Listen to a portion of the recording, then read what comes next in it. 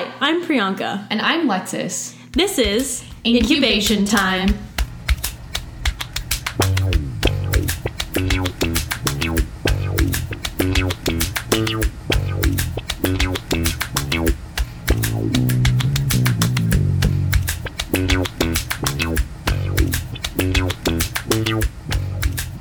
Awesome. So, Pri, how have you been since our last podcast that we did?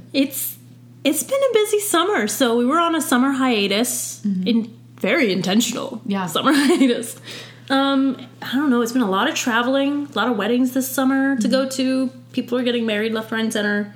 And then just getting back on research. Yeah. Figuring out my project. We're third years now. I know. That's scary. We have to do nothing but research. We don't have any classes left. Yeah. Yeah. So that was most of my summer. I think August was really when I came back fully and started settling down and hunkering down. But what about you?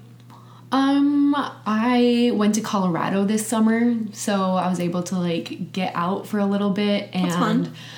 We went to Breckenridge. And sometimes I think people just really in grad school dig themselves so deep in a hole, and they're working 60-hour weeks and they don't take time to enjoy their summers because after your first year you really do not have a summer. And so getting out and actually just having time to see something that isn't flat is amazing.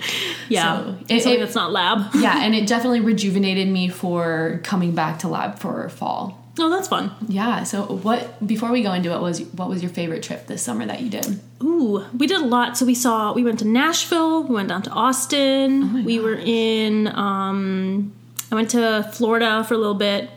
I went down to Galveston with my lab for a lab retreat, which, listeners, that's not a normal thing a lot of labs do, but a decent number of labs do it nowadays. No, I think it depends on the size too. If you have a sizable lab, you will go, you'll figure out a way to go on a lab retreat. Yeah. So our whole lab went down to the beach.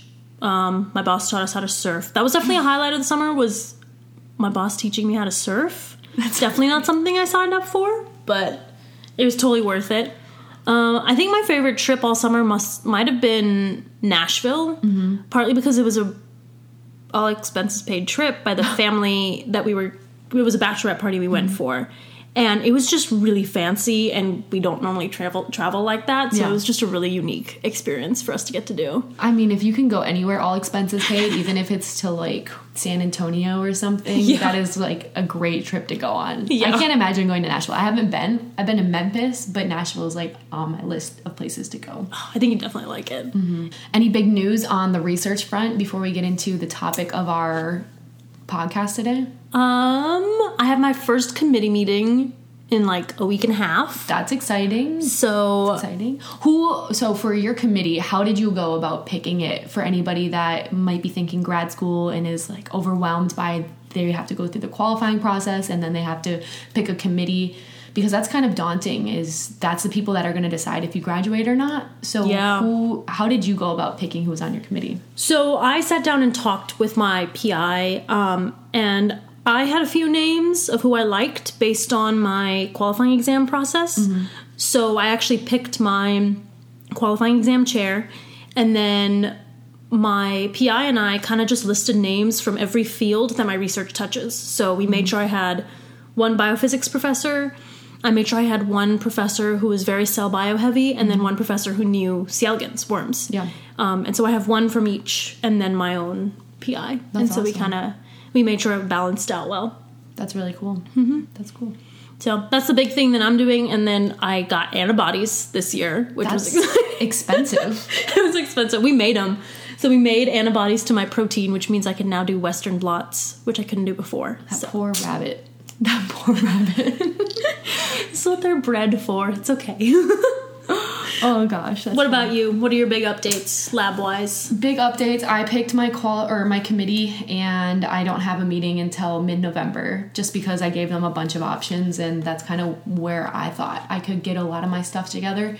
I actually picked my committee based on my project that I did while I was qualifying, and then maybe 2 weeks later, after I picked everybody, I took a left turn, complete 180 from what my research was, because I have a side project that I've been doing, and it just blew up, and it's an amazing project. And so we kind of are going down that route now, and now I'm stuck with like everybody on my committee is a genius, but now the people I picked for my committee were more for nuclear receptor work and the nucleus and different types of shuttling mechanisms. And now I have a amino acid based research and intestinal stuff like that, lifespan, aging, and no one on my committee is really kind of an expert in that. So that's going to be an interesting proposal to them. I'm like, hey, you came for the nucleus, let's stay for the peptides. But other than that, in June 130th, I was awarded my F-31. Yay! And so that is really exciting because I put a lot of effort into it. I got denied on my first try. I got accepted on my second one right after I qualified. I think that was a big thing, was they wanted to see that I had qualified and stayed in the lab. And so that's just kind of a burden off my plate, even though I would have been funded. But now it's like, okay. Yeah, now you got a nice little resume thing, too. You got an NIH grant. It's a boost for sure. If I wanted postdoc anywhere, it's really good to have that on there. For sure. So for people listening, the grant that Lexus got, it's an NIH grant for graduate students that a lot of people do apply to in their first few years. And it's a big one. I mean, how many pages did it end up being when you were done? 67 pages. And the thing is about it is probably 59 of them are just accessory details. It's like letters of intent or recommendation, and then you literally have to put down how much desk space you have and what kind of computer you use and all this stuff. Crazy. Yeah, how much space you have on your bench and everything, and they need every detail of it or else they're not going to fund you. And they look for every reason not to fund you if you don't submit this one accessory detail. So you need to be diligent about everything else that's not just your research strategy and proposal. But probably the research aspect of it was about 6 pages. Okay. About the size of our quals proposal as well. Exactly. Very cool. So today's Woman in Science segment, I'm going to be talking about Christiane Volhard. And so she is actually the aunt of one of the Nobel Prize winners from this round. And so I want you to guess who you think the Nobel Prize winner is that she's the aunt for. And so Christiane Volhard is a German developmental biologist.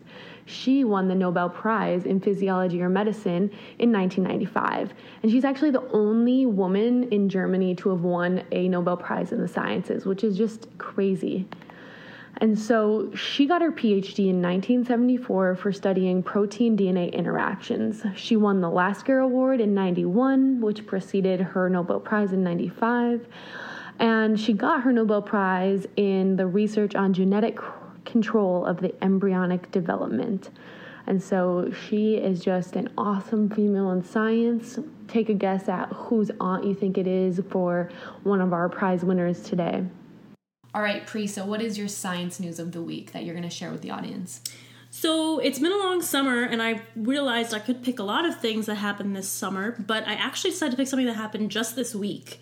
And it kind of got buried in some of the news because there was the news about the COVID drug and just a lot of vaccine news about boosters. But buried in all of that was the fact that there is now a vaccine against malaria. It's so awesome. I mean, this is something that researchers have been trying to get at for years. Years and years and years. This is the, pinnacle of vaccine research, has been trying to get a malaria vaccine. And the reason it's so hard is because malaria is a parasite. It's not a virus. It's not a bacteria. It's pretty large compared to viruses and bacteria. Yeah. So it's really hard to develop a vaccine against it because it's really hard for your own immune system to find one spot on that parasite to attack. So what they've done over the years is researchers all over the world, and in fact, I worked with some of them at the NIH. I mean, there were some vaccine malaria researchers in our building. Their whole thing is about trying to find the right antigen to give to your body in vaccine form so you develop immunity. Most of them fail. This is the first vaccine to make it through phase 3 trials. So I'll give you a brief background of how this happened. Basically, the best preventative that countries have by countries, so I mainly mean the continent of Africa, because 94% of all lethal malaria cases in the world are in Africa. the best preventative measure that they have right now are mosquito nets. And there's been massive mosquito net distribution projects and efforts I remember learning about it in school when I was growing up. It's been around for decades, and that only cuts disease by about 20%.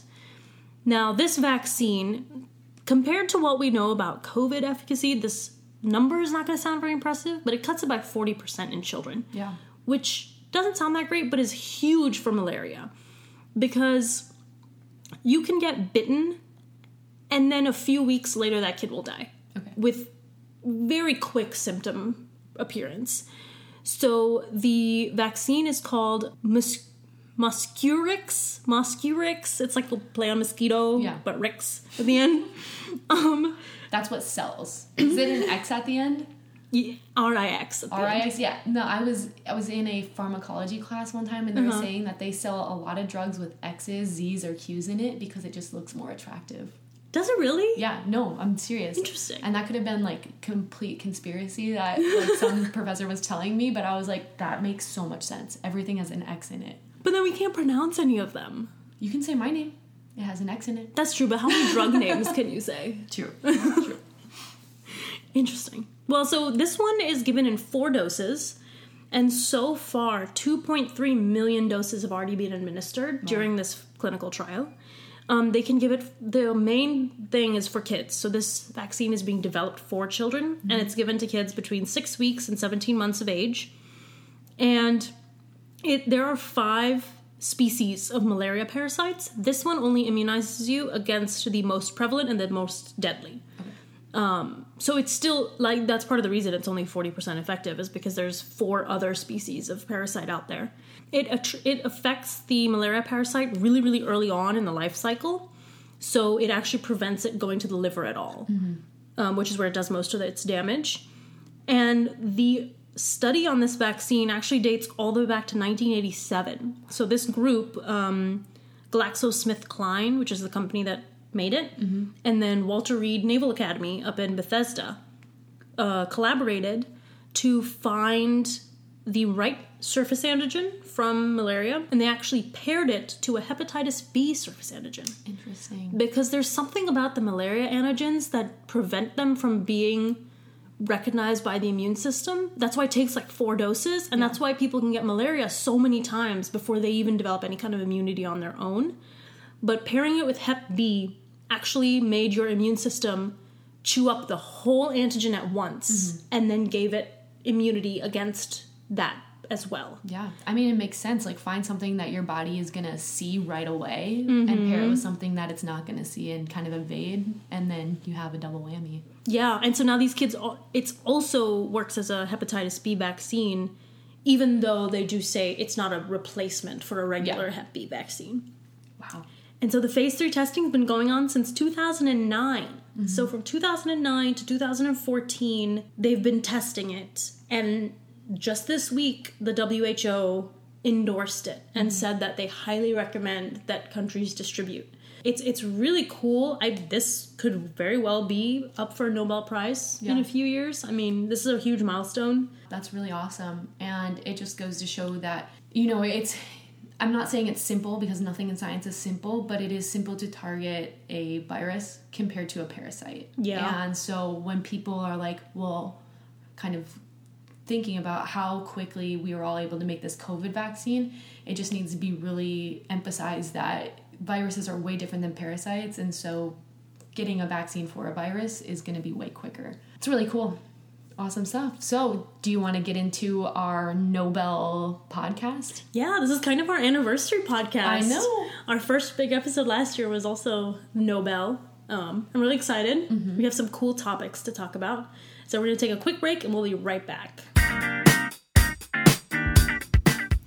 Okay, so let's get into our Nobel Prize episode. You and I track this very closely. We wake up first thing in the morning, we look at the Nobel Prize announcement, so we text each other about it. So the winners of the Physiology or Medicine Prize were David Julius and Artem, I do not know how to pronounce his name, Patapushian? Yeah. That's close enough. Maybe that's close enough. He gets a lot of money. I don't think he cares how people pronounce his name at this He's point. not listening to this podcast. He's not listening to our podcast. So they won for their discoveries of thermal and mechanical transducers. So I'm going to break this down for you. And I'm doing two parts because they both actually won for two completely separate processes. Yeah. But what's the overall process? How our cells detect two different kinds of external stimuli. Okay. So external stimulus and brain stuff, I say, is something that we've kind of known for a while. We know how our body responds to touch and to heat, and we kind of had an idea that there are different sensors in our nerves.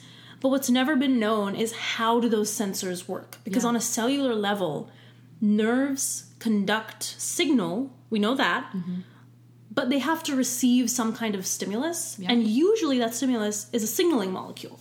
So for example, when we feel pain, we're receiving a signal from a molecule that goes to a pain receptor. And if we are blocking that pain, we're blocking the pain receptor. And then you don't feel pain. Exactly. So the two kinds of stimuli that were kind of a bit of a mystery were thermal heat and then touch. So how do you sense pressure or pain on your hand if you're touching something?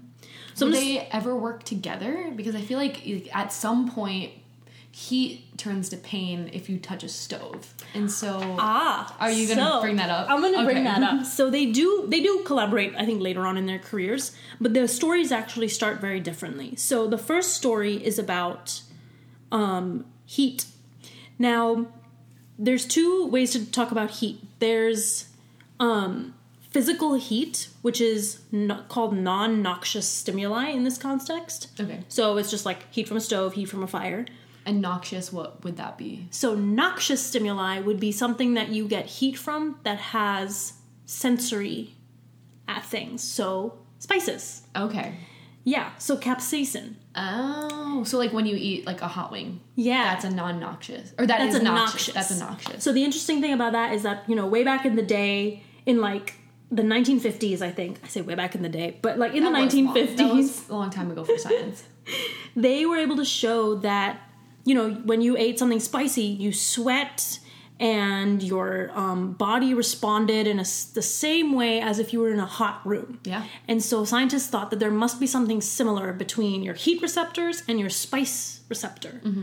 So scientists wanted to find out what is receiving the signal for capsaicin. So capsaicin is the molecule in spicy food that makes you feel like it's Even spicy. the ghost pepper? Yeah. So how do they all taste different then? Those are probably the other like food molecules in there. But the capsaicin itself is the spice. Okay. Yeah. So the question then was, what are your nerves receiving when you receive capsaicin into your body? Because it's clearly not just taste. It's doing something different to you. So this is where David Julius comes in. He was at UC San Francisco, and he wanted to find the receptor for capsaicin. So in order to do that, he did something very simple that we do in science quite a bit when we're looking for an unknown receptor, which is you knock down a bunch of receptors. Sounds familiar. So what he did was he takes a set of cells that are, sensitive to capsaicin. He knocks down a whole library of DNA. So when you say knockdown, what does that mean? So a knockdown basically means that you put something into the cell that prevents a certain protein from being expressed. Okay. So you can create a library of like 60 different genes. Yeah. And those 60 different genes will be individually knocked down in those cells. And then, so you try to break the cell, basically. Yeah. So when he found the one cell that was broken, so the one cell that didn't receive a capsaicin signal anymore, he then took that cell, looked at which gene they knocked down, and was like, okay, so that gene plays a role in receiving capsaicin. So he did a lot of those experiments, and they found a receptor that they called TRP. Don't even ask me what it stands for. It's really boring. But they found this receptor. And so in science, there's two very important things we do when we want to prove that something does something. We need to break it, and we need to fix it. So they already did the breaking it, where they knocked it down in the cells. And then they needed to fix it. Yeah. So they added that receptor to a cell that didn't already have it and showed that cell responded to capsaicin. So beautiful science. It's so simple too. It's so simple. Beautiful. It's the thing that we aspire to. It's the kind of experiment that we wish happens. Yeah. So they were able to make cells. By the way, these are like kidney cells, so they're not even neural cells. And you make kidney cells respond to capsaicin just by adding this one receptor. That is proof beyond a doubt that this receptor is the receptor for capsaicin. Or is it proof, or is it just cannot be disproven? It basically can't be disproven at that point. Yeah. So they also then showed that capsaicin signal was blocked if they blocked the receptor with an antagonist, with like another molecule. Yeah. So they used a drug, probably just some kind of pain drug or something like that, and they were able to block the capsaicin signal in that cell. So that was their first like big discovery. And the very cool thing that they found, so can you tell us real quick what patch clamp experiments are? Because they did a lot of those. I did patch clamping in 2 labs I did before committing to my thesis laboratory. And so patch clamping is basically, well, I'll tell you the experiment we did so it kind of shows everything or every aspect of it. What we did in my old lab for my RAU was that you extracted neurons out of an eyeball. So we would extract neurons, we would get it all the way down until there was one little neuron. Out of what eyeball? A mouse eyeball. Thank you for clarifying. Yeah, that's not out of a human eyeball. So out of a mouse eyeball, we got one singular neuron. It took a lot of different types of techniques. We got that neuron, you put it into a plate, and now you're under a microscope.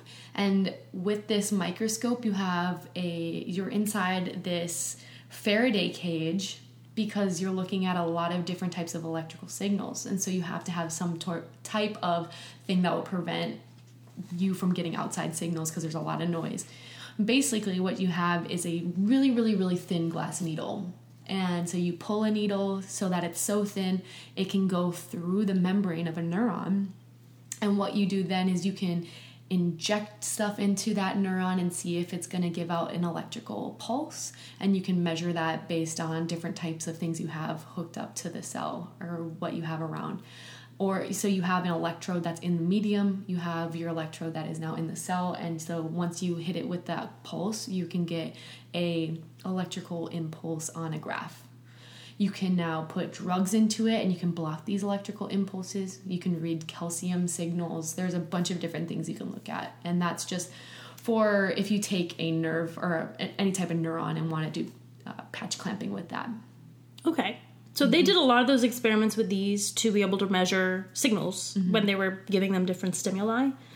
The very cool thing about this was, so they were using capsaicin, which is spice, but they found that this receptor for capsaicin responded to thermal heat as well. Wow. So they were able to activate it above 40 degrees centigrade, which is when our regular heat sensors get activated. Because what is body temperature?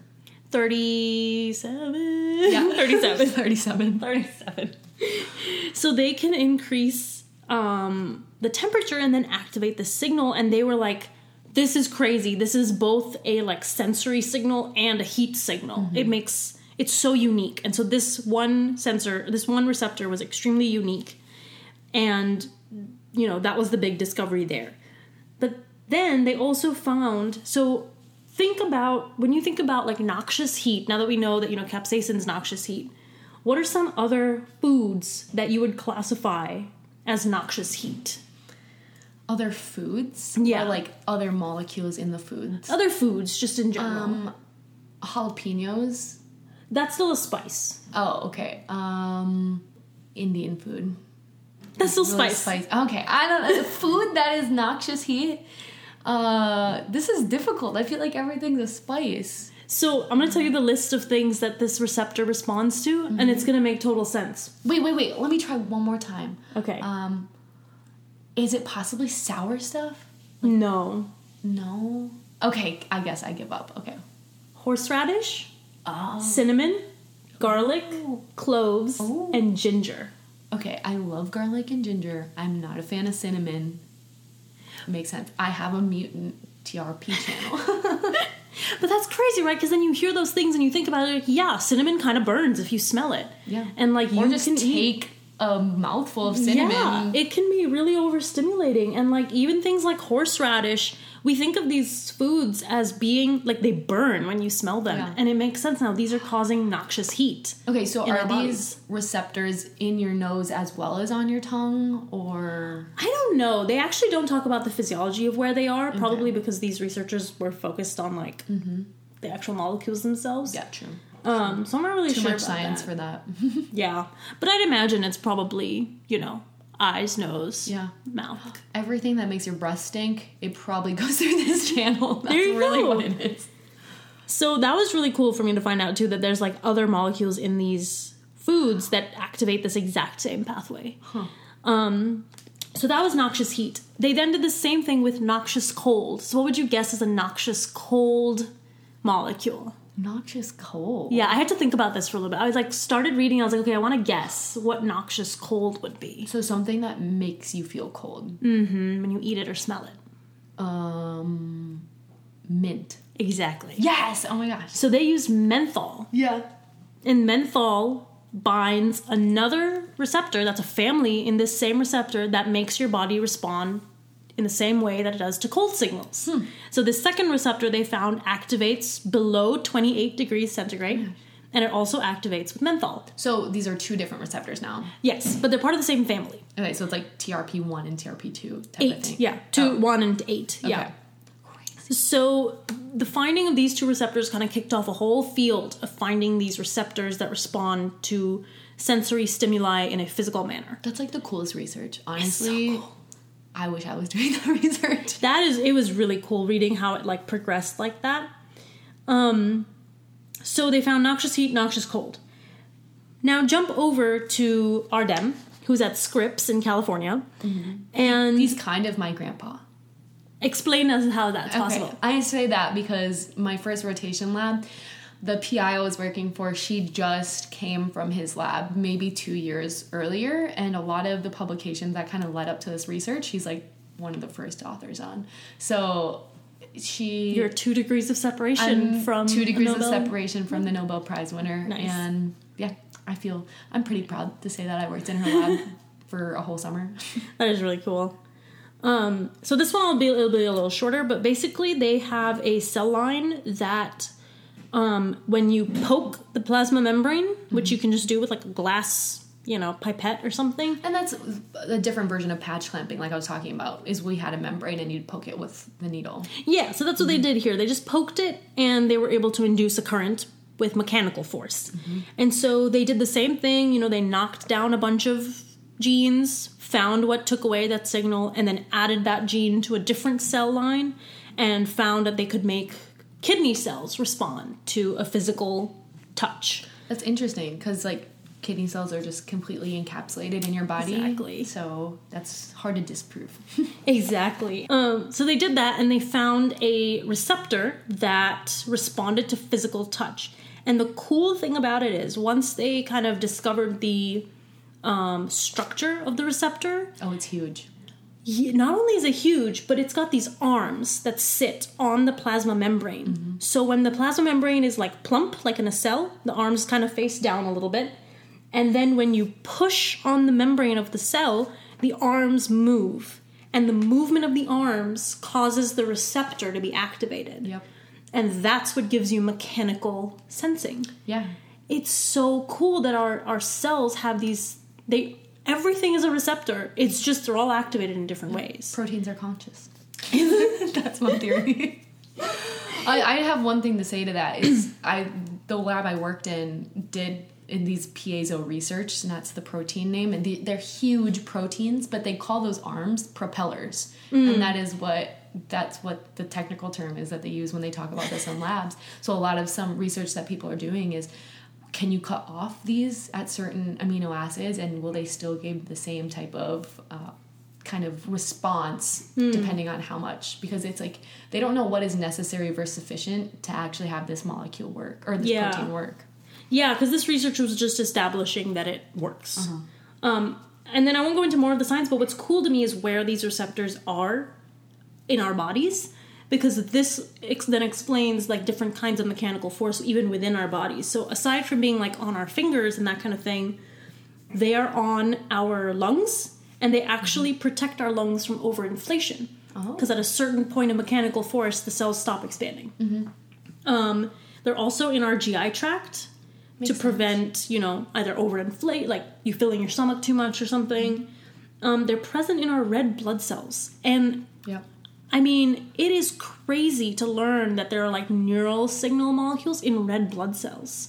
But they exist there to prevent the red blood cells from just overinflating. Yeah. And so I guess at a certain like angle of the propellers, the cell will stop collecting oxygen, basically. And so that was really, really revolutionary, was finding like neural receptors that were present in non-neural cells. So touch perception goes beyond. So the two big takeaways: when you're eating spicy food, you are actually activating things that resemble heat, which is why you feel like it's so hot. When you eat mint, that sensation of cold in your mouth actually is your body receiving a cold signal. That's so cool. I know. We're nerding out. It's probably not cool to other people, but it's so cool to think about. And then touch is not just on your fingers. Your body relies on mechanical force just to maintain equilibrium every day. And that was health and human medicine and physiology. And you'd think that because we are humans and we have the genome sequenced as of 2000 that we would know this stuff. Every time there's a prize, I'm like, it's weird that we never knew this. There's so much we don't know about science. It's so vast, yet everything just seemed, I don't even know. Everything is so cool. I know. And that's nerding why out. I need to not nerd out right now. This is why there's going to be Nobel Prizes for like till the end of time, basically, because there's always something new for us to figure out.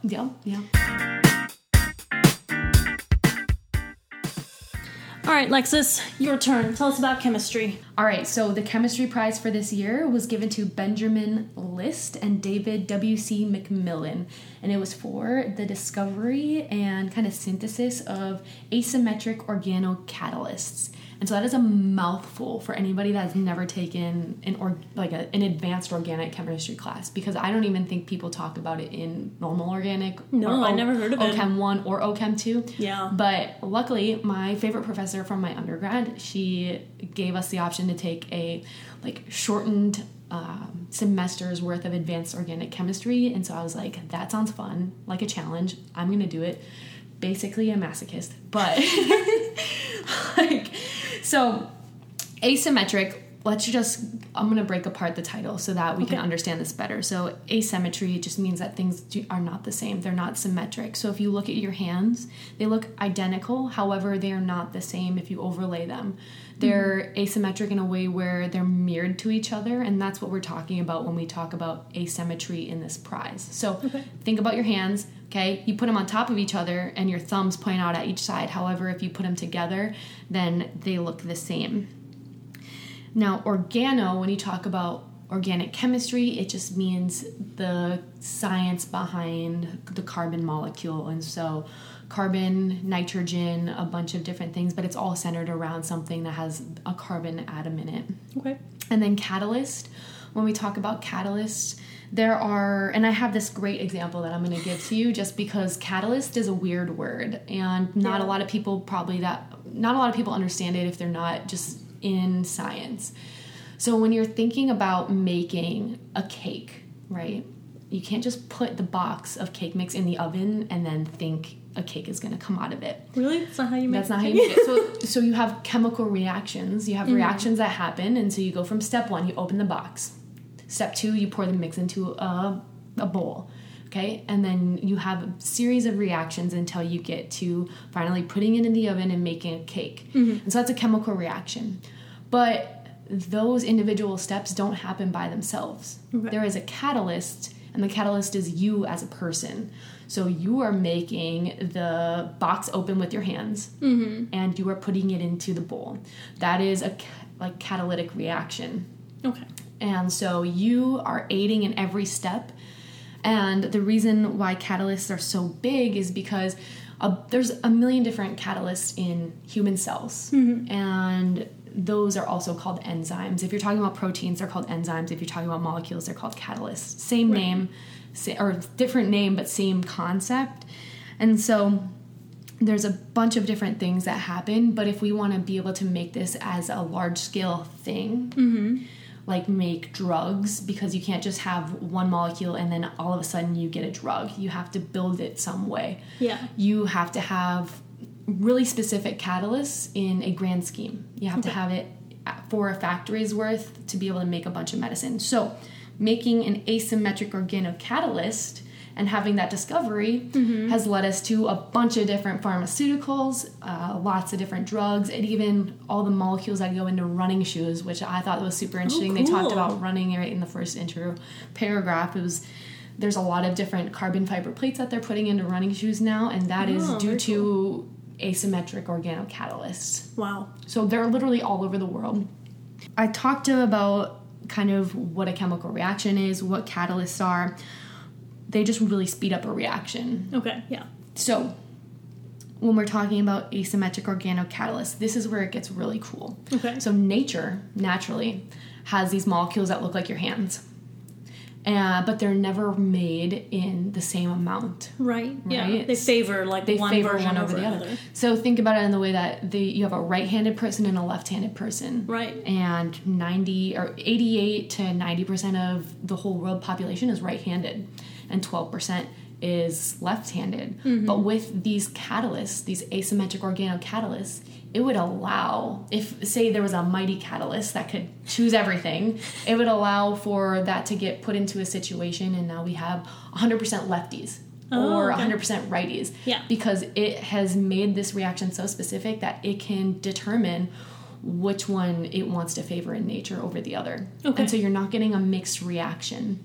And that's basically what this prize is about, is finding these two molecules that are just organic molecules. They kind of look like amino acids. They're pretty cool. They kind of look like proline. Okay. And taking that, and now you're able to make a reaction specific for one over the other. One molecule over the other. So depending on which version you use, Yep.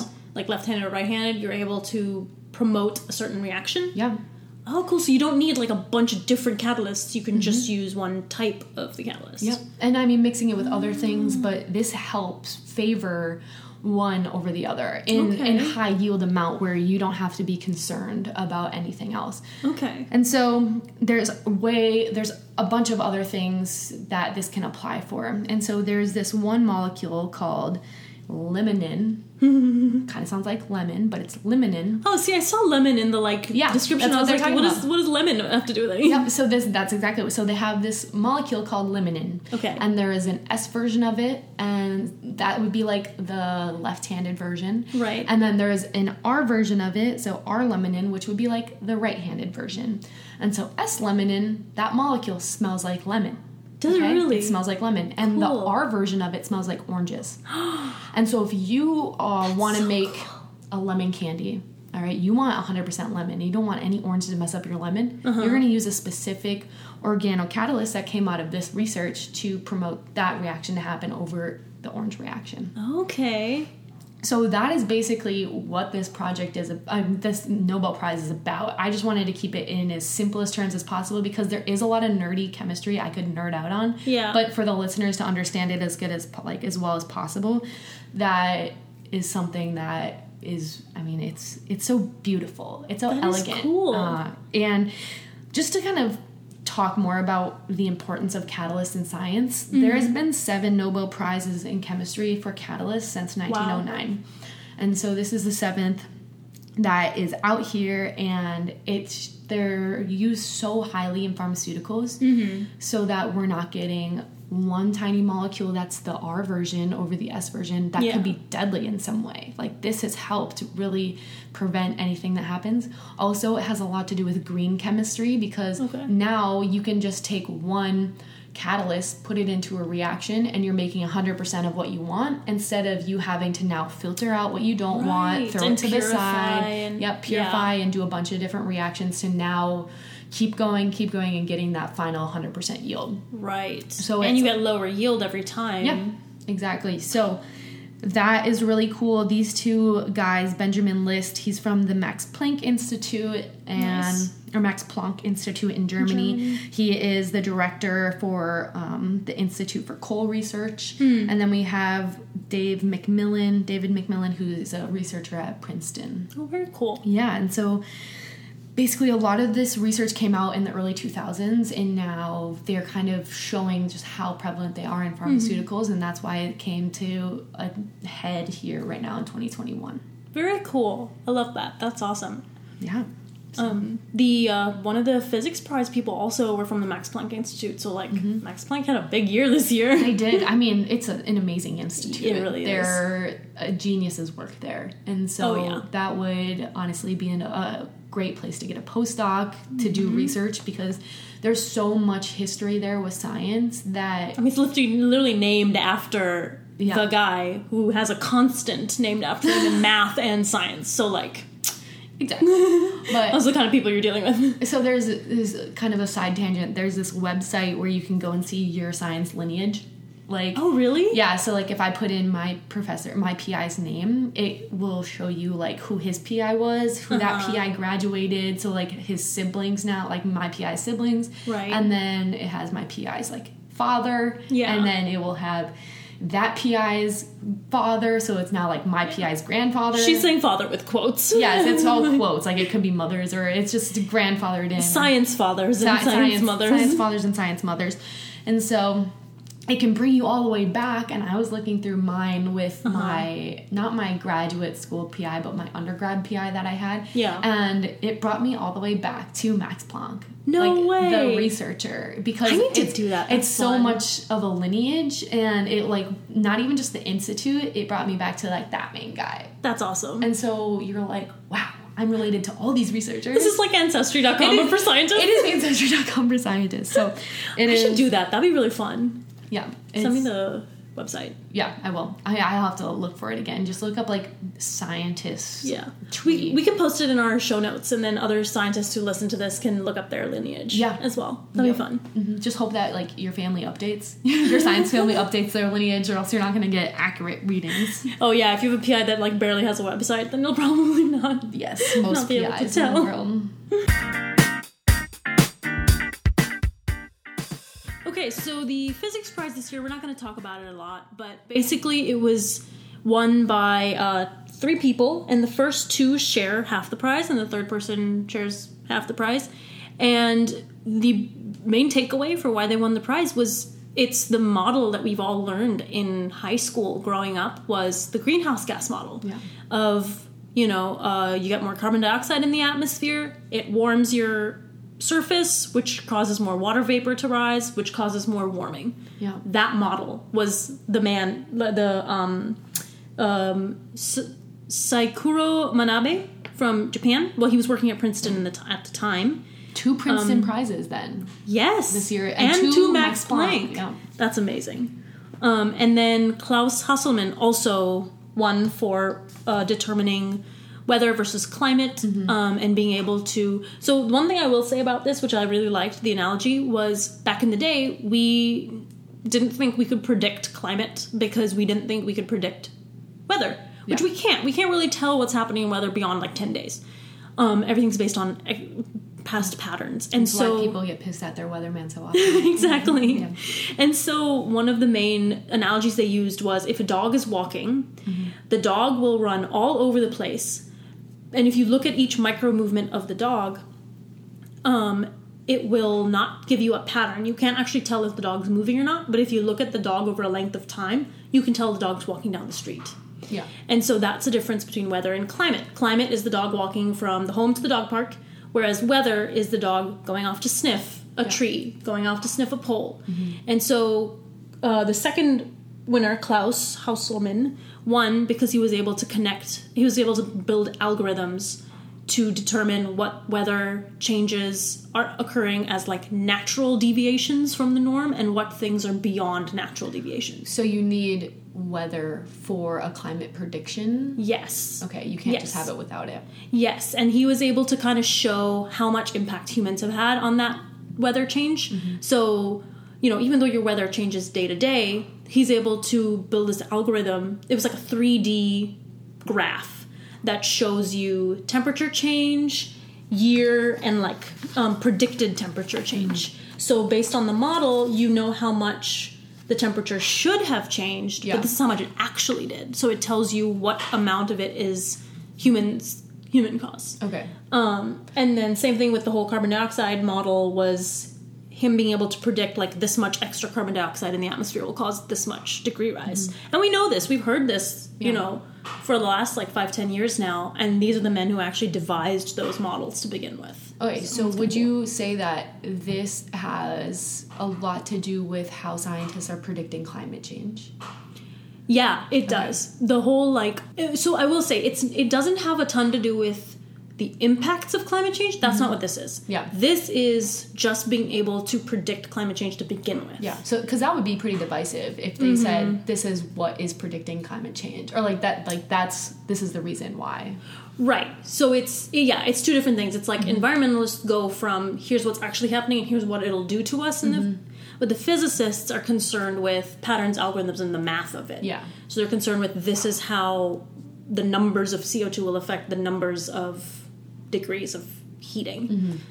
So they're not telling us what that degree of heating will do. Yeah. They're just telling us it'll happen, or it's been happening. Which is pretty smart. I feel like the Nobel Prize Committee definitely needed to keep that out of there for anyone to get divisive with kind of how this came out as a prize. And it's kind of cool to see this winning now because we've seen the models in our early middle school science textbooks with greenhouse gas effect. Yeah. And we all learn it and we draw it and I remember doing a project on it in middle school in my geography class.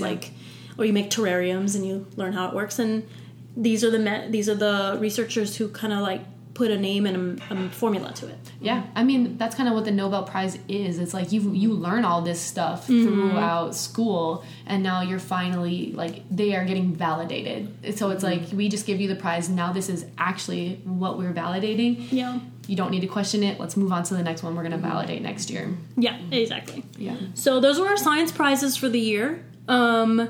We're really excited to come back from our hiatus. We're hoping to keep it regular now. We'll see. Keep it regular. Put some fiber in this podcast.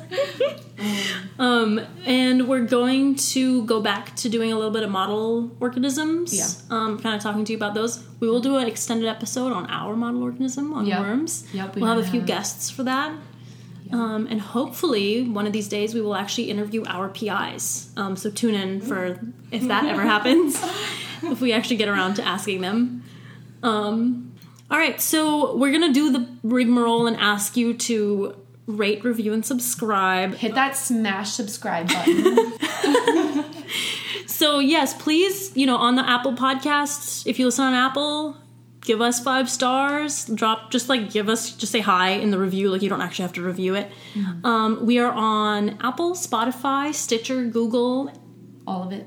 Yeah. Follow us on our socials at incubation_time. We're on Instagram and Twitter. We do episode updates on there. And then we have a website, which is linked on our socials as well. So feel free to visit that. We're grateful that you guys are listening and you've stuck with us through this random hiatus where we didn't even tell you we were having a hiatus. We were just busy. We also had the 3-minute thesis we put on for our whole university. Oh, yeah, so we didn't really talk about that. That is that took up a lot of our time. But yeah, we're back. We're back and we're excited to put out more podcast episodes. So you had something incubating? And we have Build Your Time. This is Incubation Time.